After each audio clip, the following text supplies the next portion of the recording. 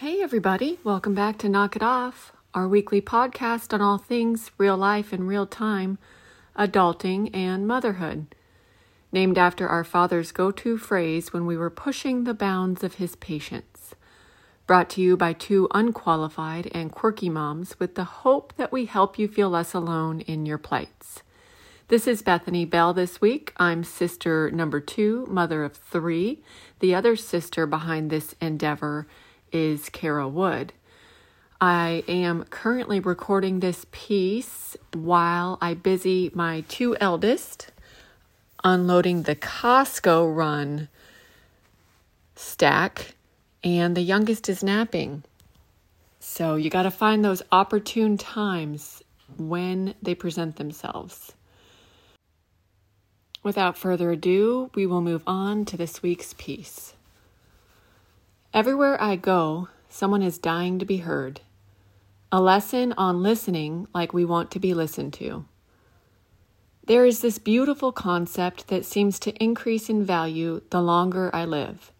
It's poignant and powerful, with the ability to evoke a wide range of emotions and reflections. Everywhere I turn, it seems, people are aching to find this immense skill. You perceive it in the speed of their tongue, how quickly they string their words together before taking one quick breath and beginning again, fearful they may be cut off. It's apparent in the eyes of somebody who is in an immense amount of psychological stress. It's clear in the grunts of frustration when one spouse is attempting to convey thoughts to another, only to be interrupted by a young child asking, yet again, when they are leaving the house. Yes, my friends, the idea of a carved out amount of time and space to be actively heard. To find that unique individual who looks you in the eyes, paying true attention to the words coming out of your mouth, and intentionally works to validate your thoughts and provide constructive feedback and/or therapeutic responses. The idea of being a really good listener. Working in healthcare is such a jam in an odd, twisted way.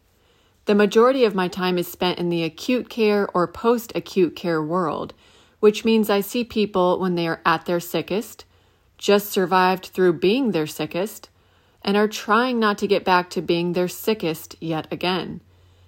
The part that I love, and I really mean this, is getting to interact with people when they really need our help, when they are the most vulnerable and scared and unsure of what their future holds. This is also the part that sucks butt. Sorry, I thought I was a 9-year-old boy for a hot second. It's also the worst because we tend to meet people at their most painful hour. They feel terrible, their bills are piling up, they aren't speaking to their brother, and to top it all off, their heart just went out of rhythm. They need to get home by Friday because no one can watch their beloved canine beyond that date. Their insurance lapsed last month while they were waiting for their disability application to process. Oh, and that lung scan done out of an abundance of caution came back looking suspicious. These kinds of situations. But when we walk into the room, we may just get, I started feeling fluttering in my chest 3 days ago and it's worse now. We go through the usual healthcare interview questions. Get the history of present illness, their past medical history, do the physical exam, review the diagnostics, labs, x-rays, ultrasounds, and piece together a picture of what is happening with our patient. We make an assessment and devise a plan to help, to stabilize.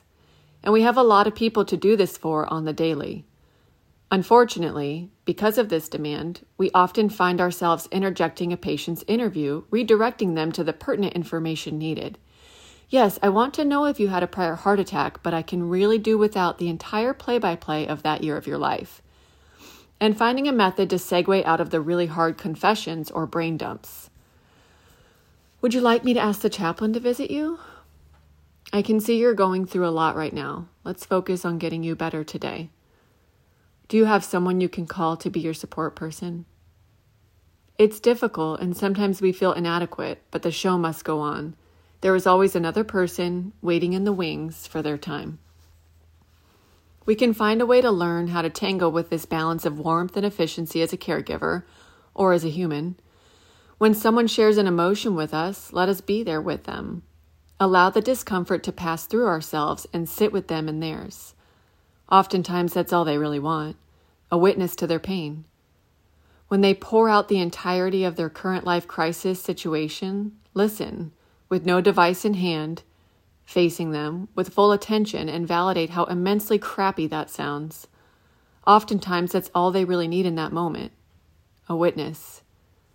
When they don't want to talk, when their body language is protective and radiating leave me alone energy, but their face is a mix of desperation and loneliness, maybe just pull up a chair and ask, "How are you today?" and wait for the response.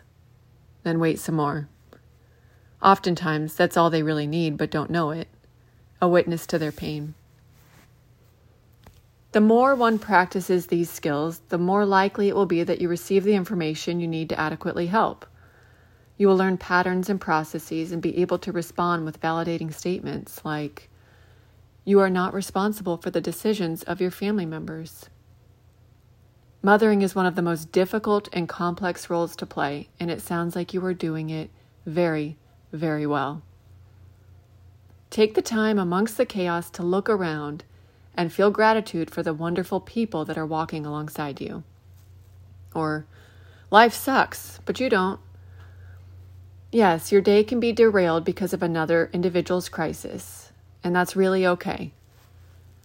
Sometimes practicing good listening can feel like, that low-riding luxury vehicle coming toward you on a dirt road with various potholes that have just flooded with an immense amount of rain.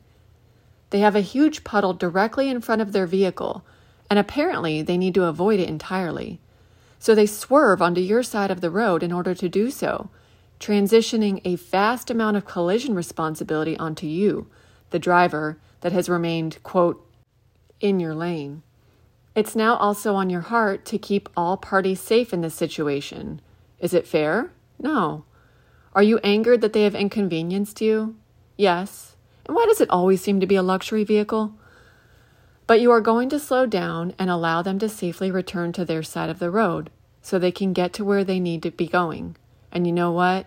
You will too. It'll just take slightly more time. Time that we do have, despite our brains attempting to trick us out of that idea. It is a deeply spiritual practice of giving of oneself, without the tick-for-tack mentality that runs amok in society. I believe most of us can benefit from work in this area. As a matter of fact, that is why there are so many of us. We are here to absorb the shock of living for one another, to meet people in their time of need, to surround them with support and community, and the notion that they will not go through this alone. And when someone shows this grace and consideration and love to us, by God, let's be sure to reciprocate it in their time of need. We are to be the friend that we so much revere. Okay, guys, that wraps up this week's episode. Thank you so much for taking the time to read or listen. If our work is speaking to you or you're enjoying following along, please share this piece or your favorite piece with a friend. And make sure you're subscribing for free at knockitoff.substack.com.